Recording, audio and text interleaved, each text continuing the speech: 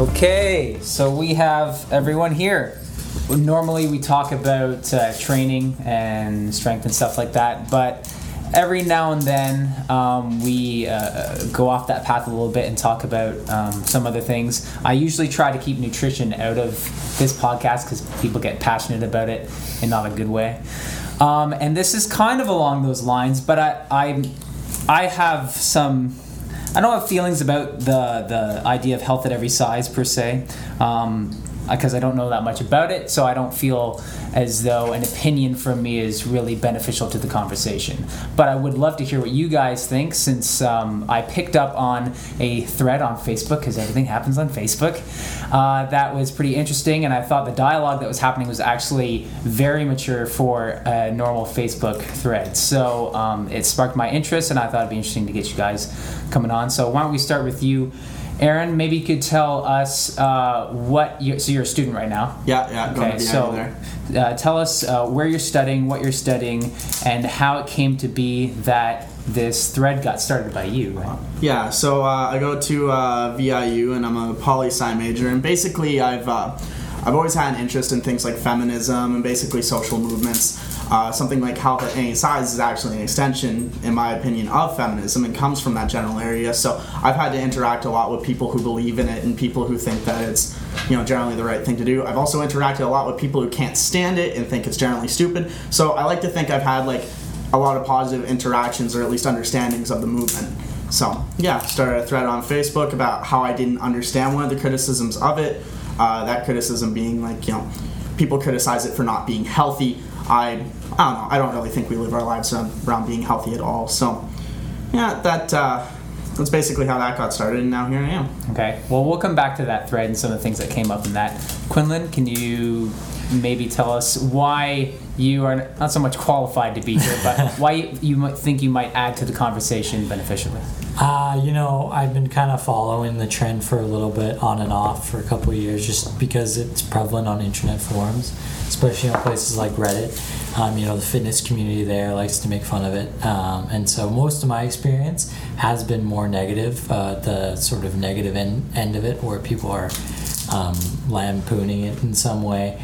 I don't think it's as... I don't share that opinion. I don't think it should be lampooned as hard as it is. But that's kind of my experience with it. Okay. And as at least you guys can see, there's no sheets in front of you. I have laid out some points that I found about health at every size. Those are taken directly from some of Linda Bacon's books. So it's just some key themes that I found in there that maybe we could expand on or focus on. And then I have some information on some of the economics of obesity that I took directly from the book that's listed there.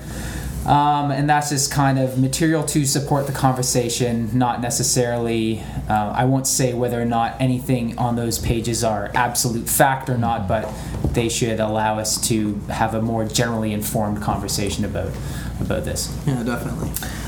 Rachel Robertson, how do you think you can benefit this conversation? Where are you coming from? I think I was asked to join the conversation from personal experience. Okay. Well, what do you do, number one?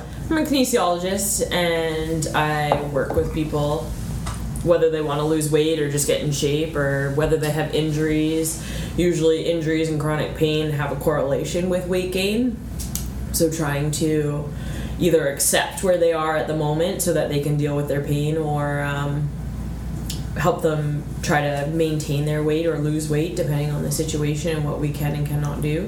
Mm-hmm. So each individual is independent, but... And do you know anything about health at every size? Have you come across this? Oh, I've definitely seen stuff. I haven't personally read any literature, but from just the words, hearing the words, I have my own personal opinions of it and perspective. So I guess maybe it'd be safe to assume that there's probably a number of people out there, and probably people in the fitness community, who just see the name health at every size and they have their preconceived notions of what that means. Yeah, from what I've seen, actually it's almost been taken away from the people who might be representing it as something that is negative. They use the acronym HAES to sort of just, it's kind of like a, feminazi, that sort of line of thinking. Okay. Yeah, I definitely think online whenever someone sees like the Health at Any Size acronym, it's often turned into a joke. Yeah. Like people instantly invoke it with someone who's massively overweight, or someone who's constantly posting on Tumblr or something like that. And with the reality or the philosophy of Health at Any Size, I think it should be inclusive to a lot more people than it's generally seen to be, if that makes sense. Yeah. Well, that's my understanding going through some of the materials, that they do come back around to this idea of whatever your size is, these are some principles that maybe you should live your life by or strive to live your life by, or something like that. Do you know anything more about the Health at Every Size in terms of what exactly some of those principles are? Or maybe what people have conveyed to you about it? So what I've seen about Health at Any Size is generally that, okay, there's this unrealistic expectation, I think more specifically on women, but it applies to everyone. In our society, people are generally seen to have to be thinner or have to be, more aesthetic, I suppose is the term. And because of that, our concepts of health or our concepts of society are a little bit skewered. So Health at Any Size wants to redraw the lines of what it means to be healthy or what it means to be, a functioning adult. And whether it means you're 30 pounds overweight or 30 pounds underweight, or your BMI is perfect, whatever, it's essentially just trying to have more of an emphasis on health than on just necessarily being thinner. And I think that is correct in a way and incorrect in a way. So I think it's probably difficult to get that message across when the word size is in their campaign title, Health at Every Size, but at the same time you're saying that size isn't really what they're talking about, because they're saying, well, it doesn't really matter what size you are, it's really just about being healthy regardless of size, even though it's Health at Every Size. So maybe that's where people are getting kind of tripped up on that. Yeah, a little bit. I mean, to me, I think it's a very positive social movement for what it's trying to express. But then, like before, everyone who sees the size part of it is instantly like, okay, overweight. Mm-hmm. It specifically applies to overweight. And no, in reality, it should apply to people who are muscular, people who are underweight, like I was saying. Like, there's this really preconceived notion that it's specifically for people who are just overweight. And to be fair to that notion, it is mainly invoked by people who are overweight, but socially, I understand it. I think it makes sense, and it's something I would like to see more of. And you do see campaigns like Dove, where they're trying to invoke bigger models and stuff like that. But again, to some, that's not enough. Okay. Quinlan, jump in anytime here or anything. No, I agree with you. I think that the size when people say Health at Every Size, they really are focusing on overweight people, when in reality, it's just as unhealthy to be extremely underweight as it is. In my opinion, anyway. I think it's more about finding a balance in your life, is what they're trying to, don't be obsessed with trying to be super, super thin, when for some people that's not realistic to get to that point. Would it be fair to say that this campaign is more or less a middle of the road approach of just be healthy and don't worry about what other people are saying? And because isn't that how, so I'm a coach, I try to coach people in a fairly global sense in terms of their life, so we could say a holistic sense even. I try to help people find balance in their life, because usually if we take a look at their lifestyle and we see something's out of balance, if we tweak that or quote unquote fix that, then we can solve a lot of problems that they perceive themselves to have, such as being overweight or not having enough energy or that kind of stuff. So how is what I do different from what these people are talking about, if they're just talking about helping people find balance or health in their lives? Well, I think to address your first question, this specifically, to an extent, is about moderation. I think it's about trying to find a health and about trying to find, a balance in your lifestyle. I think people who are extreme take on Health at Any Size in some instances and really kind of moved away from that philosophy completely. To answer your second question, I think the two principles are the same. You're trying to help someone find balance. Health at Every Size is trying to help someone find balance. At the same time, though, you as an athlete, it's not just about balance. It's about athletic performance. It's about better results on the platform, or I'm not sure about kettlebells, but just on the stage, wherever you compete, you're trying to have better results. Whereas this is more like you're trying to live better. So, I mean, the same principle is there, but it's, ever so slightly different, as anything athletic would be. I actually see it differently.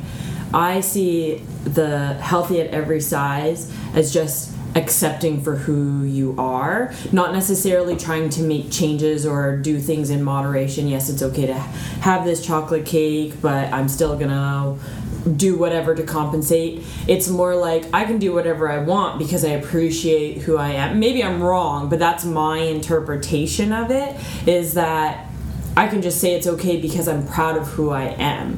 Where I think the difference in that and what you do in your profession is you're trying to help people find appreciation and balance, where the theory is more just appreciate who you are, and it doesn't matter whether you're in balance or not. I could be wrong, but that's my interpretation of it. I think that's accurate. I think a lot of the health at every size is just about like accepting who you are as a person and being comfortable in your own skin. However, I think that does lead to positive lifestyle changes too. Yes. When you're comfortable with who you are to begin with, it's like you don't feel as bad if you're not making fast progress, for example. Right. Because I think a lot of it is when people, they're trying to lose weight or whatever, because for health reasons maybe, and they're not seeing the progress that they expected. If they don't have the confidence even to begin, then that can be damaging.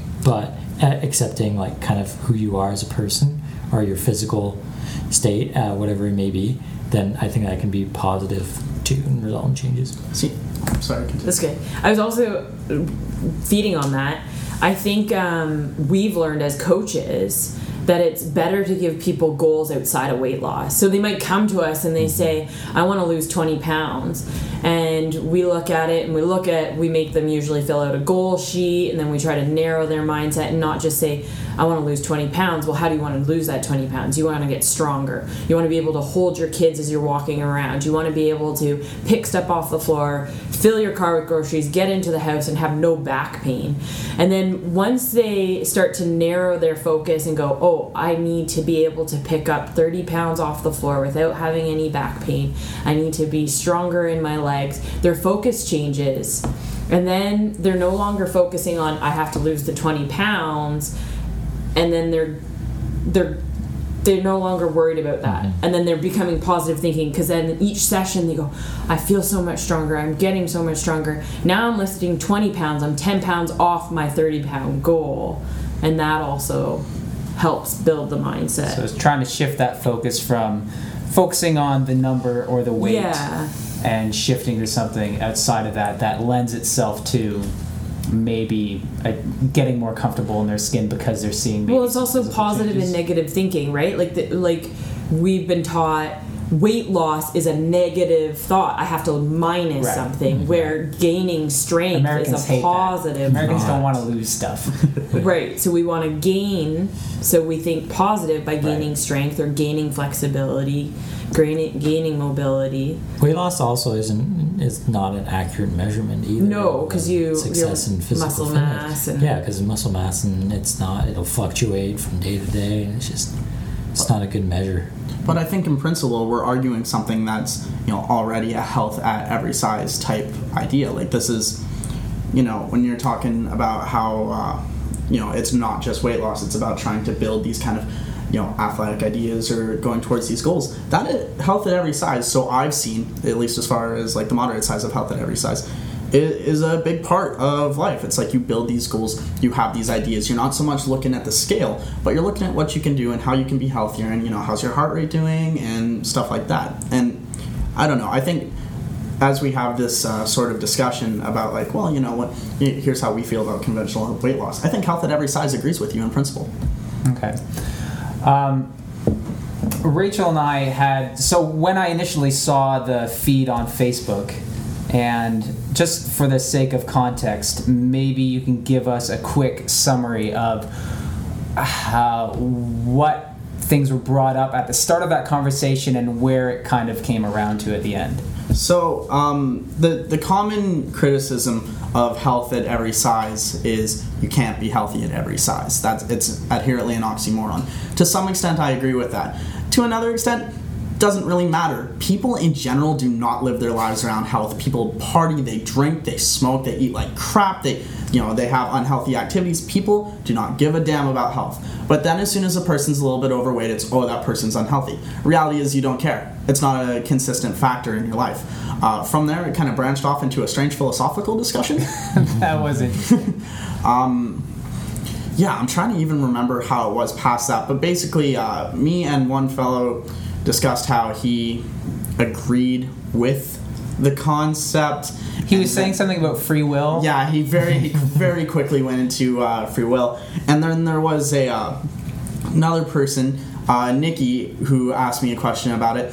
And I actually confused health and exercise with fat acceptance, which is when a girl, Cassie, came on. And Cassie is actually the person who's basically introduced me to health at every size, at least on a respectable and moderate plane. And basically cleared up how health at every size is, again, invoking these moderate ideas. It's not the same as fat acceptance. And, when you confuse the two, you're potentially doing something, I don't want to say detrimental, problematic is what I'm looking for. So, yeah, I think that's fair. Okay. Yeah.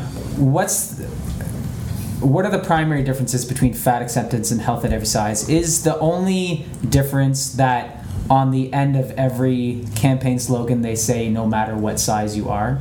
Is that really the only difference? I think first things first. Because that seems to be the trend here when I look at these points is it usually ends with whatever your size. As kind of like the de facto, just, we're going to throw that in there so that no one comes back at us with that. Fat acceptance is quite a bit different than health at any size. Like the principle of health at any size is, doesn't matter if you're like 100 pounds or 300 pounds, we can make it work, we can give you goals, you can have healthy ideas about what you want to be, we can make it work. It's that moderate. Fat acceptance, I think, is a bit of a mutation of that, which is a problematic term. Basically, so do it's they like address anorexia directly? Health at any size? I believe so. More so you'll see it for people who are overweight or slightly overweight. It's like more so the overweight spectrum, but in principle it's supposed to, go against the whole thinspo, try and help people who are underweight, try and give them goals. And again, it's not like you have to gain a huge amount of weight, but like, let's make you live healthier. But with something like fat acceptance, it's just like, no matter how big you get, it's fine, whatever. It's Good fine, job. whatever. No worries. Yeah, I'm potentially like being, I'm misunderstanding some more technicality of it, but from what I've seen, it's just like, hey, you're 400 pounds, that's fine. Good luck. Right. Rach, do you want to add anything to that? No, I don't think so. So when I initially saw the thread, I was chatting with Rachel a little bit about it, and one thing that I wanted to address was, again, when I see health at every size, and I guess I probably fall into the same camp as Rachel since I don't really know that much about it, I'm biased towards making an assumption once I see that line. And I am very passionate about people being healthy in turn, at least not detrimentally unhealthy. I'm not one of those people who thinks that if you eat 2 tablespoons of chia seeds instead of 1, you're healthier, because your health doesn't really work that way. So when it comes to the health at every size, it is pretty empirical that when you reach a certain threshold, you are inherently at more risk to chronic diseases, even morbidity and mortality. So now with the weight thing, especially with the people being overweight, now I have some clients. Okay, so one client, for example, when I look at her, sure, she's overweight. She may be 30, even 40 pounds overweight. Normally when I meet people, I don't think of them with that. I don't have that idea about someone. I just kind of judge you based on your personality, and your weight is like, it doesn't really occur to me. And as a matter of fact, I've told Rachel numerous times that when I look at pictures of her, even from like a couple months ago, I'm like, whoa, dude, you're so chubby. But it's like whenever I look at Rachel, it's just Rachel, right? And then I see a picture of her that physically is in contrast to what she looks like now, and it's an obvious contrast. And so then I draw that parallel. I'm like, wow, you look really different, but you're still the same person, so I don't notice it on a daily basis. So we also used, when we had the discussion, the comparison of as I slowly lost weight, did you ever notice a difference? And that was kind of the idea. So before I met Sully, I was 190 pounds, and then on my own I lost about 7 or 8 pounds. Then I walked into the gym that he worked at, and I said to him, when I walked into that gym and the first time he trained me, did you ever think I was unhealthy or unfit? And he's like, no, it didn't even cross my mind. And I said, okay, so we're sitting at about 186 pounds. And then I get down to about 171. And I remember 171 because here I am in the back room trying to go up the Stairmaster, and it keeps sinking down to the bottom. And I'm like, oh my God, I'm so heavy. I can't even get the Stairmaster to go up. And he comes into the back and he goes, what's wrong? And I was like, I can't get the Stairmaster to move. He's like, well, first of all, your weight's too heavy. And he starts hitting the down button. And I'm like, no, that's my weight. And it was kind of like that embarrassing moment. And then he was just like, oh, okay. And then he showed me how to use the piece of equipment. It didn't even cross his mind. I said, at 171, did you think I was unhealthy? He's like, no. So then about a year later, I'm down to 160. I said, at that time, did you think that I was unhealthy? He's like, no. And then Sully and I started dating a little bit after that. Before we moved out to BC, I was at about 148. And I said, when we moved out to BC, did you think I was unhealthy? He's like, nope, didn't even cross my mind. Now we moved out here and I've lost even a little bit more weight. And I was like, do you think I'm healthy? Maybe I'm too skinny. He's like, no, I've never thought that. But you have clients now who say that. Yes, who do tell me that I'm too skinny, or I need to eat a cheeseburger, or I'm obsessive with exercise and it's unhealthy. And then, of course, the psychological piece that I always see is you're always kind of, well, not always, but you're still not quite satisfied with where you are. Maybe not necessarily weight-wise, but appearance-wise, from time to time. I think sometimes we just let what others say get to you. Right? Yeah, oh, totally. And I know from losing weight, and I know you've lost quite a bit of weight, that sometimes you still think you are what you used to be. So sometimes, I know I've gone into a change room and I grab a size 10. Well, I don't wear a size 10 anymore. But then I put it on and then I'm too embarrassed to come out because it's too big and they're going to be wondering why I went in there in the first place with it. But they have no idea the journey that I had to get there in the first place. And I think that's huge too, is that your mindset isn't as fast necessarily as the progress that you make. Yeah. And that's something common with coaches and their clients is I get that all the time, is people think that somehow I came out of the womb as 10% body fat and able to clean and jerk a few hundred pounds or something, right? And it's like, no, you have no idea, right? You just met me and we know nothing about each other. Mm-hmm. It's probably not good for you to make these assumptions. And so clients all the time think that I was never overweight and never insecure about my weight. But the fact of the matter is that I carry with me from childhood, and no matter, every time I look in the mirror, I'm going to see a fat kid. Well, every time. Then there's the opposite. You have quite a few clients who are just trying to put on weight. Yeah, that's the camp I come from. Yeah, I was thinking that. I was thinking you're probably the opposite. When I was in high school, before I started weightlifting, I was 120 pounds. And then now I'm 160. So I put on quite a bit of weight over the last few years. And it's definitely a thing that, I don't recognize that readily unless somebody's like, hey, you look like you put on weight or whatever. So it's definitely a thing where, like you said, the mind doesn't really catch up with the physical appearance as quickly. Oh, well, and the thing is, you look in the mirror on a day-to-day basis, you don't see those gradual changes. You just look in the mirror, wash your face, and brush your teeth and walk away. You don't really think about, my cheekbones look a little more defined or pudgy, whatever. And this is why I'll normally get my weight loss clients to, if they can, take a photo of themselves on a weekly basis so that they can look at those photos, because I tell people, when you look in the mirror to judge your appearance or your weight loss or your progress, where do you always look?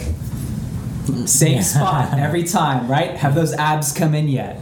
And the fact of the matter is, you're going to be losing adipose from multiple different places, Yeah. right? And so if you're, say, a fitness competitor and you're really, you're crunching the numbers and you're trying to peel off the fat from every spot, you need to be taking photos. But it still applies to the average person too. I mean, I really try to get people not to just focus on this one spot, because that's also tends to be the spot where it tends to hang around the most, and it can be demotivating if they're always looking in that same spot. So any opportunity you can give someone to see some progress somewhere, even if it's coming from the strength angle and you're getting them to focus on things other than just the weight loss itself, and maybe focusing on, I'm getting stronger from this week compared to the next week, that's very motivating. But coming back around to the original point that I was going to make was that so I have a client who, when she started, didn't look overweight in the conventional sense, at least not to me.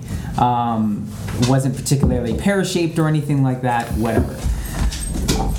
But and so a doctor might say, oh well, you're fine, you're healthy, there's nothing wrong with you. But upon doing a fitness assessment, her cardiovascular health was like in the shitter, right? You may not have anything physically wrong or viscerally wrong, but your aerobic health is like not good at all, and all of your metabolic enzymes are down-regulated because of that. Like, we could make up some real good progress here just by improving your fitness, and that will make a big impact on your health. And so I don't know if Health at Every Size addresses stuff like that. Maybe someone can fill in from that the gap. points here. I mean, it just seems like it doesn't. Like the lifestyle, I'll just read out the point. Lifestyle health behaviors don't affect health as much as the social effects of deprivation and discrimination. I don't believe that. Yeah, and I don't agree with that either. I think that while there is definitely something to be said about the social effects of deprivation and discrimination, of the fact that you don't want to be like, the mental effects definitely hurts you. Mm-hmm. But I think to say that the lifestyle and health behaviors don't affect health is just seems ludicrous. Mm-hmm. And there's an interesting parallel with affluence. Obviously there's only so many people who are like rich, like rich, right? And there's certain things about those people that separates them from the rest of us, whether it's their mindset or whatever, their motivations, their ambition, etc. And so for some things, for some aspects of life, like living, getting to a place in life where you're comfortable and you own a house and you don't have to worry about money is harder for some people versus others. And how much of that is going to be a product of the type of person you are, personality-wise, and how much of that is going to be environmental, or is it both? And do we see that reflected in what we're talking about here? I mean, if you look at something like obesity in North America, it mainly affects the lower classes, right? You don't see as much of it as the higher classes. So you mix in,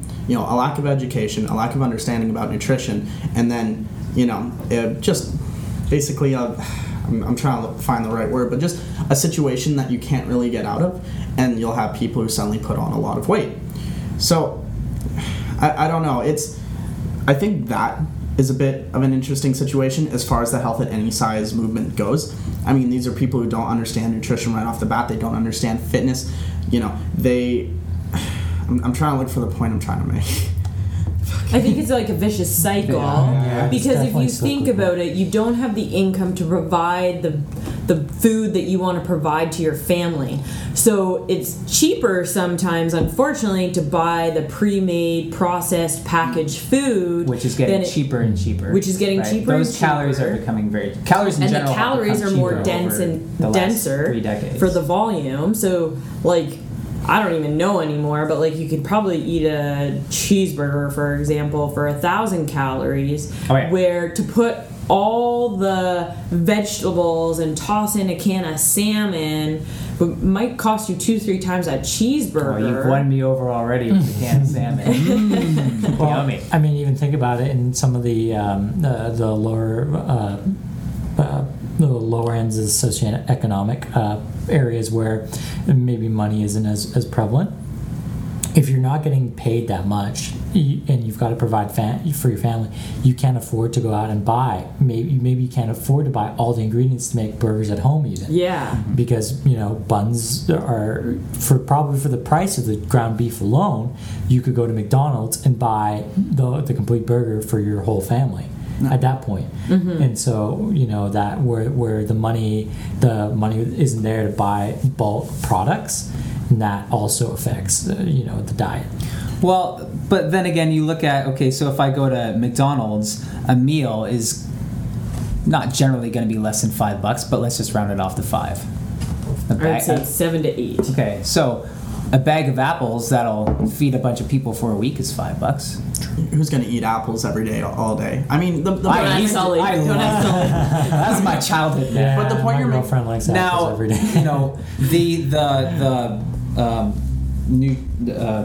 Obviously there's no protein and there's going to be a lack of certain nutrients that are going to be crucial to a proper healthy diet. You can't just live off just apples, but I'm just making the point that you can find ways to make those minute funds work. There are some places in the United States though where there's no grocery stores like readily available, and where people get a lot of their food is fast food restaurants who are able to open up there and capitalize on the fact that there's no like grocery stores nearby for whatever reason.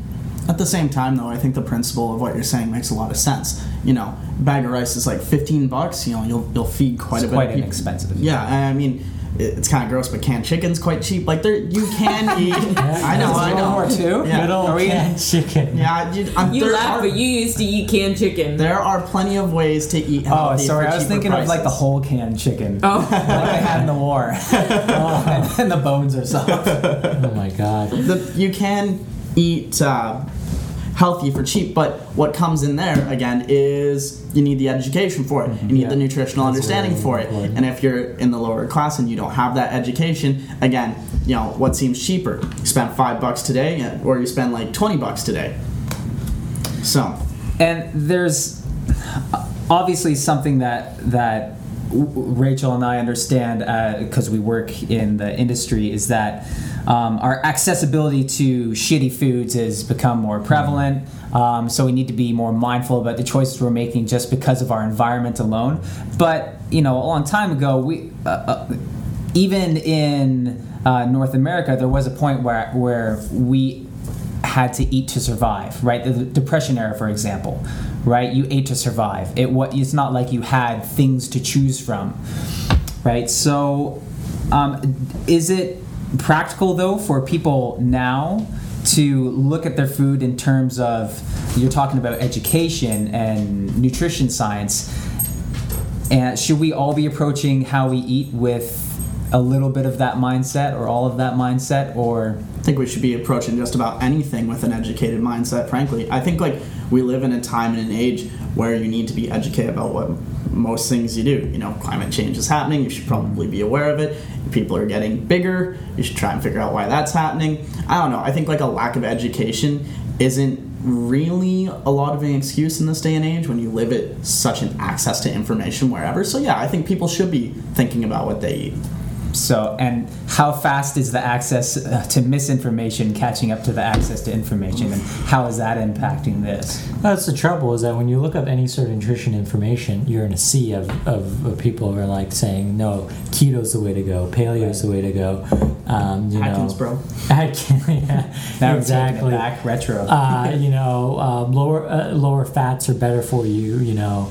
You should be eating whole grains. You shouldn't be eating whole grains. It's just a whole bunch of information that's out there, and it's hard to parse. At the same time, though, mostly on the forums right now is talking about counting macros and understanding carbs and protein and fat. Don't get me wrong. There's a ton of misinformation out there, but you look a little bit deeper, and I think consistently in the fitness community, people are saying, look, don't follow fads, don't follow diets. Here's how to understand food. Don't go too far off that. You'll make some mistakes at first, but you'll be fine if you just keep consistent with this. So, I mean, yeah, lots of misinformation out there, but I don't think it's anything that could, prevent our like generation of people from like educating themselves. The problem is though is that when you get it on an individual level, it's fine, but when you're getting to the point where you have to feed your family, then that's where sort of the nutrition information can really be sort of detrimental. Because my mom for a really long time was all about low fats, low fats, low fats, low fats. And obviously, a lot of researchers come out shows that's not actually the best way to go about it. Maybe that carbs should be reduced before fats. And so now that's her belief, is that's for all growing up. But for me, it was no fats, no fats, no fats, no fats. The carbs were better. So it's just the nutrition, the way that we kind of go about learning about nutrition is just it's delayed always, in my opinion.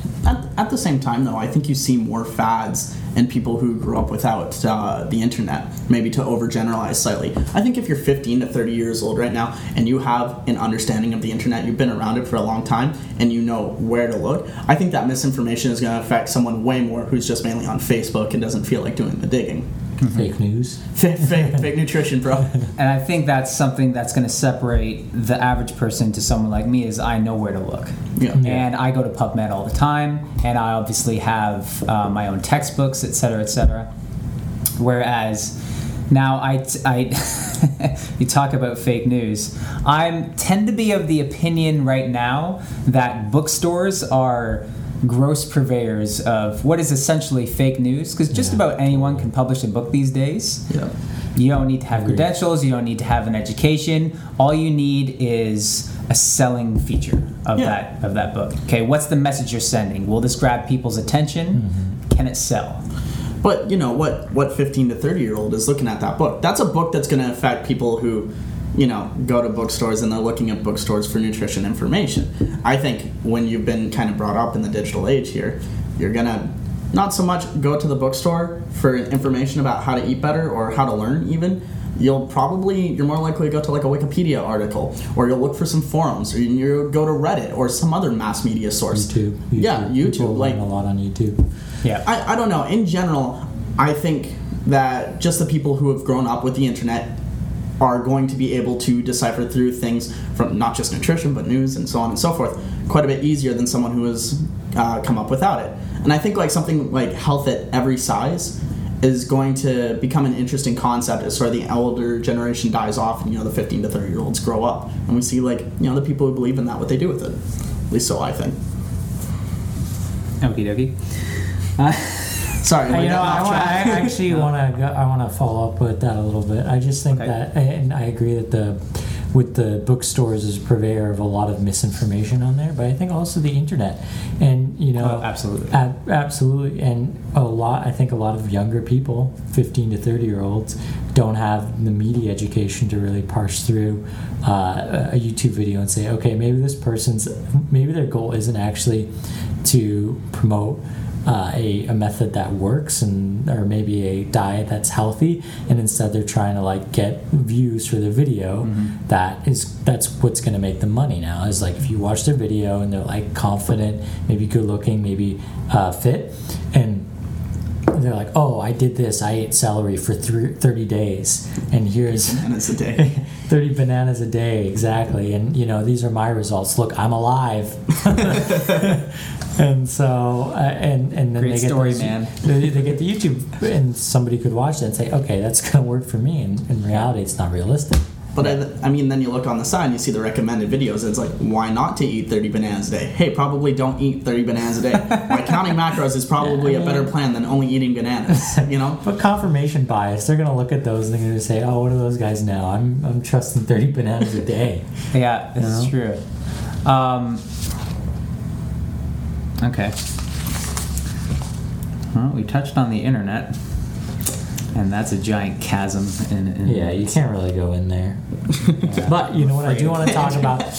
Okay, so with this lifestyle, I just want to kind of go back on that point. Okay. In some, especially Southeast Asian cultures, being bigger is actually regarded as better. Yeah. Okay. In fact, I had a friend, it's kind of a funny story, he's from Burma. He sees, and we're just hanging out. And isn't that Myanmar now? I think that's what they like to call as Burma. I think they don't call it Myanmar anymore.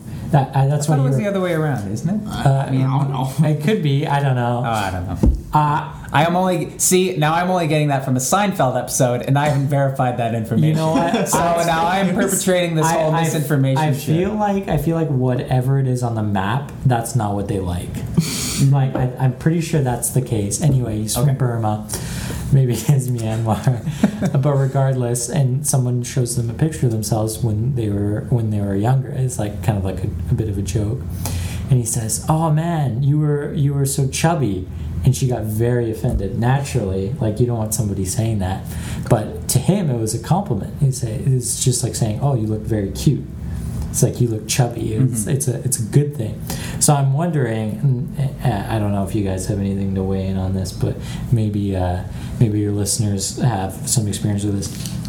But I'm wondering if that in those places where it's actually kind of a indication of wealth, an indication of status to be overweight, if their health is better than people in North America. Well, I have read that health and BMI BMI is its own whole other can of beans, but that's how obesity and overweight is kind of measured with that singular number, that height to weight ratio. But what I've read is that BMI and the health implications of BMI don't correlate exactly with the developed world as it does in a lesser developed world. So there might be health implications at possibly a lower BMI in North America than a slightly higher BMI in India, for example, if that makes sense. And that would, I would imagine, have a lot to do with the quality of foods you're eating and potentially the quality of life in general. Maybe exposure to toxins. Obviously, fat retains toxins. That's where it tends to be stored. So, et cetera. Fair enough. Yeah, I couldn't comment on it. Okay.